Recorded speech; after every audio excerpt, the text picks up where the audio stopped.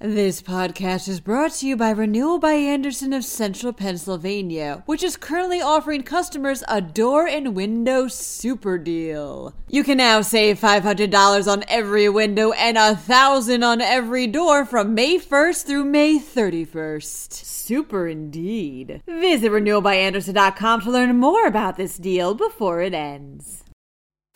The coronavirus death toll surpasses 4,000 in Pennsylvania. Meanwhile, nearly 1.8 million Pennsylvanians are out of work.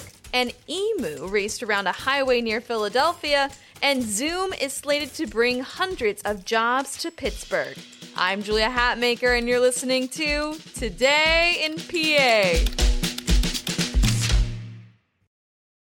4,218 people have officially died from COVID-19 in Pennsylvania as of May 14th, according to the State Department of Health. That number includes 44 newly reported cases, according to Janet Pickle with PennLive.com.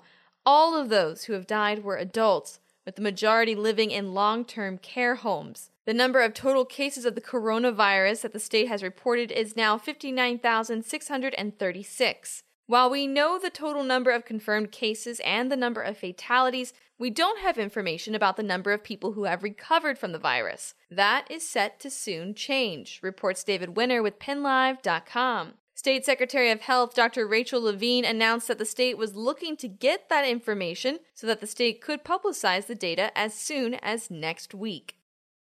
27% of the Pennsylvania workforce has officially filed claims for unemployment, reports Andrew Maycuth with the Philadelphia Inquirer.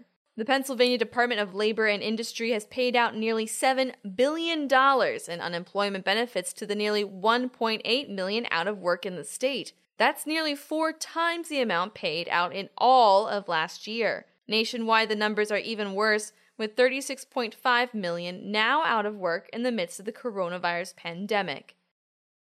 Drivers on Route 422 in Pennsylvania were in for a shock on May 14th when they looked out their window to see an emu on the highway. Emus are among the largest birds in the world and are native to Australia.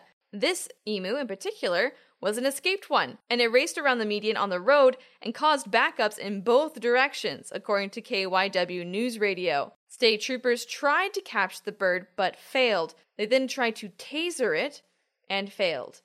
Eventually, the emu was shot in an effort to stop the animal from being a traffic hazard. The bird had evidently just been purchased when it escaped its owner and took to the highway. Zoom is preparing to set up shop in Pittsburgh, reports Lauren Rosenblatt with the Pittsburgh Post-Gazette. The video conferencing company announced that it'll be building a research and development center in the Steel City, bringing hundreds of jobs. The new workers will work remotely while the offices are being built near the Carnegie Mellon University campus.